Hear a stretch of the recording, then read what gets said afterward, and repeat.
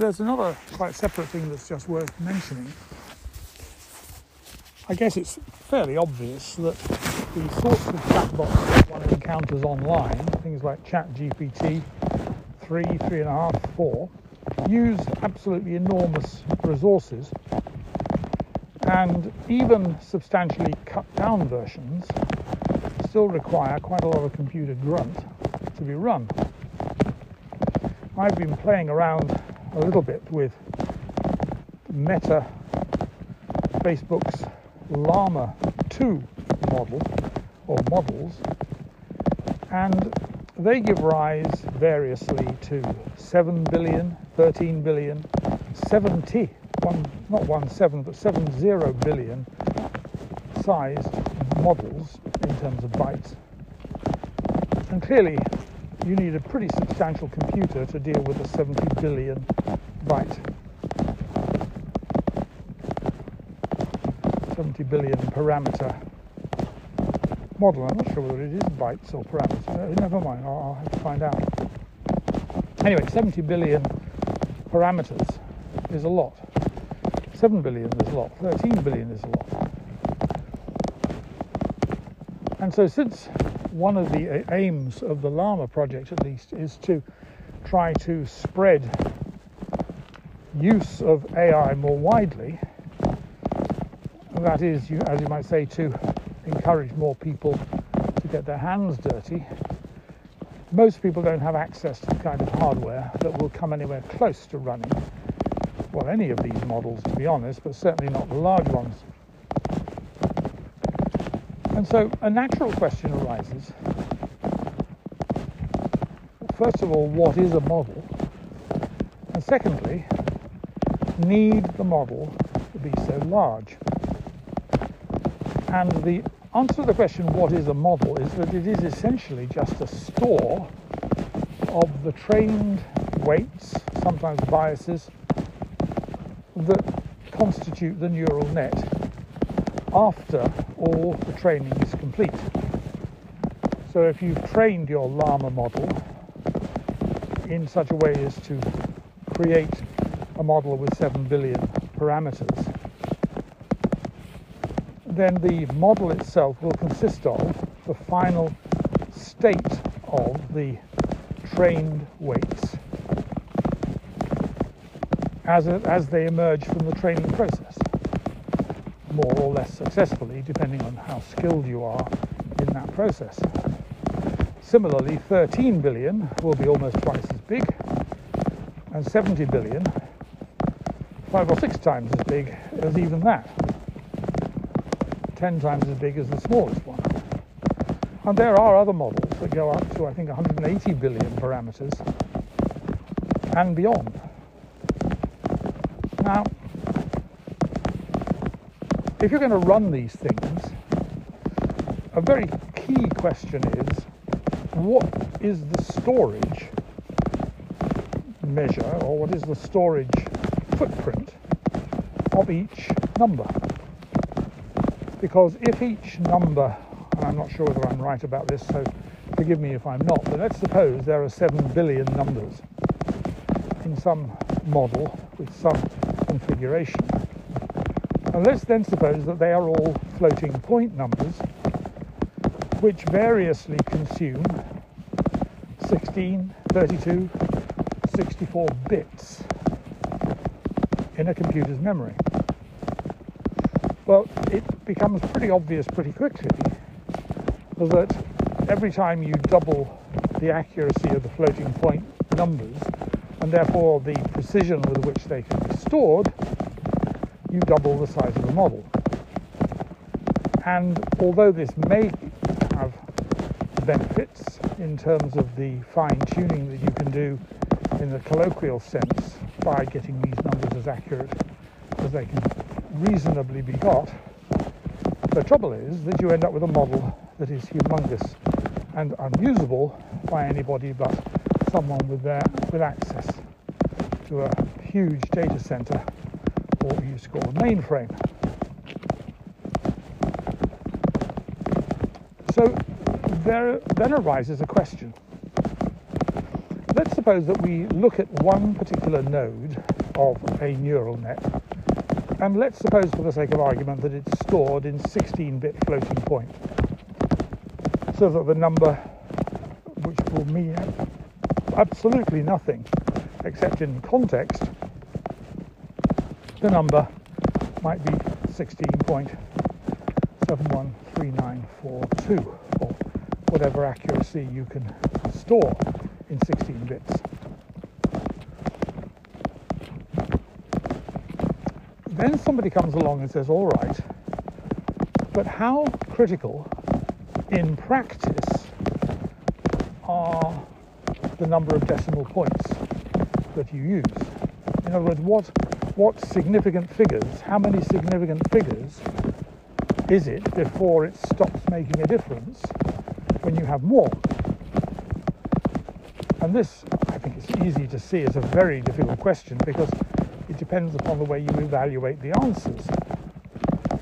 If it starts telling you things that are manifestly untrue, because it's only got a very low level of accuracy, and gets them right when it has a high level of accuracy, then you know that somewhere between the two there's a sweet spot where you get enough accuracy for the smallest number of significant digits that you can deal with. And then somebody comes along, this is a very neat idea, and says, well, wait a minute. One of the things that we know we can do with computers is we can store integers very much more easily, and indeed calculate with them very much more quickly than we can calculate with floating point arithmetic. Floating point arithmetic is better, but this is something that is not widely understood unless you've done computer science. The accuracy of floating point arithmetic is always limited. In other words, if you take pi and you put it into a 16-point calculation, it will stop at the limits of that 16-bit storage, and all the other digits in pi will just be missing forever. Now, if you are thinking, well, that must mean that there's at least a chance that we get not just rounding errors, but catastrophic errors that propagate and multiply along the lines of the supersensitive systems that we talked about hundreds of episodes ago. If that's the case, then even floating point arithmetic will have its downside and its limitations, and could conceivably lead to trouble. And you'd be right. And every computer in the universe that ever has existed or ever will exist will, unless you can devise a way for it to have infinite storage, will always be susceptible to computational errors that arise from these difficulties in representational accuracy. All right, well, let's leave that and then come back to integers, because somebody said, I don't know who, hold on, if we can do all this with floating point arithmetic, how do we know that we can't get pretty good results using integers instead, so that we train our model perhaps on a mainframe on a big computer and get everything in floating point terms, and then we devise some method of converting the floating point into an integer representation of the weights on each node in a way that reflects the more economic architecture. So if you can deal with 8 bits instead of 16, clearly your model becomes half as big. If you can deal with 16 instead of 32, it's half as big. If it's 8 instead of 32, it's 4 times. So I mean, half the size. And so you can, by doing this, significantly reduce the size of the model and therefore make it accessible to more modest hardware, and in so doing make it accessible to a wider range of people with access to less powerful hardware. And this process is called quantization, and it gives rise to a number of schemes which are variously called Q4 Q4.1, Q5, Q5.1, Q8, Q8.1. Bigger the number, generally speaking, the further back towards the floating point you're going and the more accurate the numerical representation. But it turns out, remarkable as it may seem, and I guess somebody somewhere has done the maths to prove convergence or stability or whatever it might be, it isn't me, that it turns out that when you do some models with Q4 or Q5, which are very, very much smaller than the models that they are quantizations of, you find that they still run. And not just run, but run really rather well. And I have first-hand experience in this because I was trying to run a 16-point floating point model on my machine, which is quite a powerful machine, and it just wouldn't fit within the allocation of memory that the system permitted. The system's pretty parsimonious with this. I got a 32 gigabyte machine of integrated memory, Apple Metal 2 Max, and the system insists on restricting the available memory to 2/3 of the maximum memory, 21 megabits and a bit. And so if you find yourself running a program or trying to run a program that for one reason or another needs 26 gigabits rather than 22 gigabits, it won't run. It simply says the size required is greater than the maximum recommended size.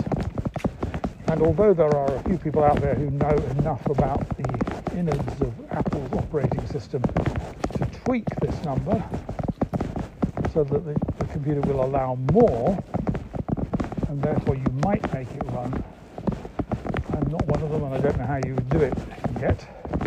It's on my list. So you find that of your 32 gigabytes of RAM, you can in fact only use 22, and that your floating point 16-bit model of Llama 2 requires more than that when you try to run certain kinds of applications. Not always, but the applications obviously have to be granted enough space to do whatever they need to do, and there's an algorithm that calculates that, and if it comes to more than your 22 gigabytes, then you're basically up the creek, because it won't allow you to try to run it, because it would probably give rise to memory allocation errors. So the point that I'm making here is that you can take these models that are apparently very big, quantize them, make them significantly smaller, and they are significantly smaller, and then run them on much more modest hardware than they would otherwise require. Now, I haven't tried to quantize a 70 billion model because just downloading it would be tough enough, and I just don't think that I have enough computer grunt to do the quantization, but other people have done it for us, and even then the quantization is still too big for my machine.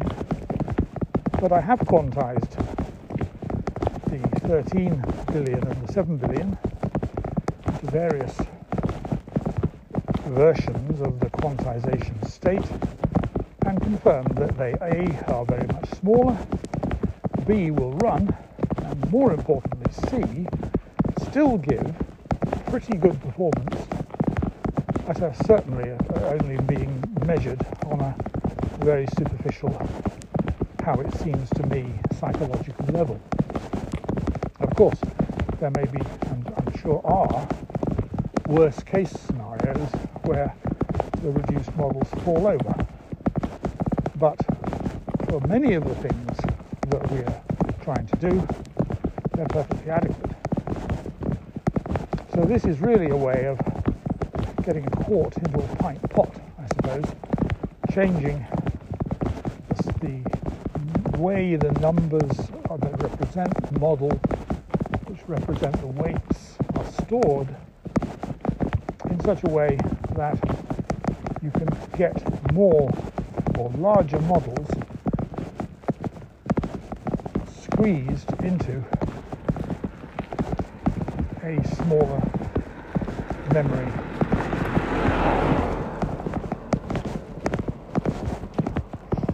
So there we are. Thank you for listening.